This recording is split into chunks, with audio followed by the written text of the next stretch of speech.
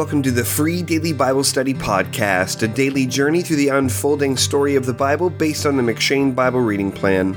My name is Jacob Gerber, and today's meditation for November 25th comes from 1 Chronicles 21. In today's reading from 1 Chronicles 21, we find the major exception to the way that the Chronicles avoid mentioning David's sin. And yet, even here we find two key differences from what we read in 2 Samuel 24 in the way this story is told.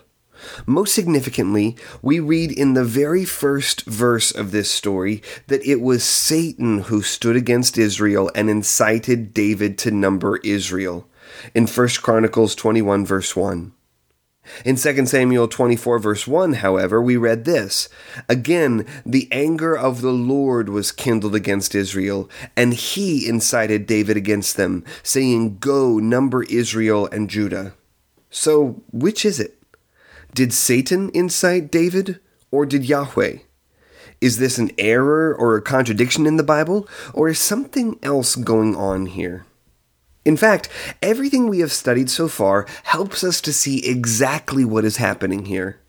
In the narratives of Samuel and Kings, we saw Yahweh building his case against his people before sending them off into exile as judgment for their sin. So it is no surprise to see that Yahweh is angry with David and with Israel in 2 Samuel 24. God himself does not tempt anyone to sin, according to James 1 verse 13. But we must not forget that the greatest possible punishment for sin is to be handed over into deeper sin. We may reconcile these two seemingly contradictory versions of the same story, then, by recognizing that Yahweh is handing his people over to judgment when he permits Satan to tempt David.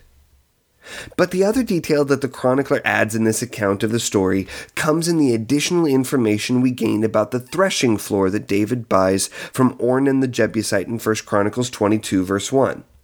"Then David said, 'Here shall be the house of the Lord God, and here the altar of burnt offering for Israel.'" In other words, this story isn't included to demonstrate David's guilt so much as to demonstrate the backstory for the eventual location of the temple. Even when we read of David's sin in the Chronicles, the chronicler ties those actions to the larger story of Israel's worship. This has much to teach us about what it means to live by grace in the New Covenant. Under the New Covenant, we learn that because Jesus took the wrath of Yahweh for us at the cross, then we are no longer on trial. To be sure, there are still consequences for our sins as our Heavenly Father disciplines His children, but even the consequences for our sins are opportunities to return to the once-for-all perfect sacrifice of Jesus Christ, where we may find complete pardon, forgiveness, and reconciliation with God.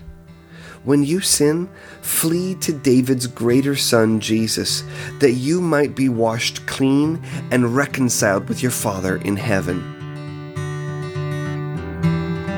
Thanks for listening to the Free Daily Bible Study podcast. To receive Free Daily Bible Study by email and to get exclusive Bible study content, new book announcements, and special deals, sign up at freedailybiblestudy.com/subscribe.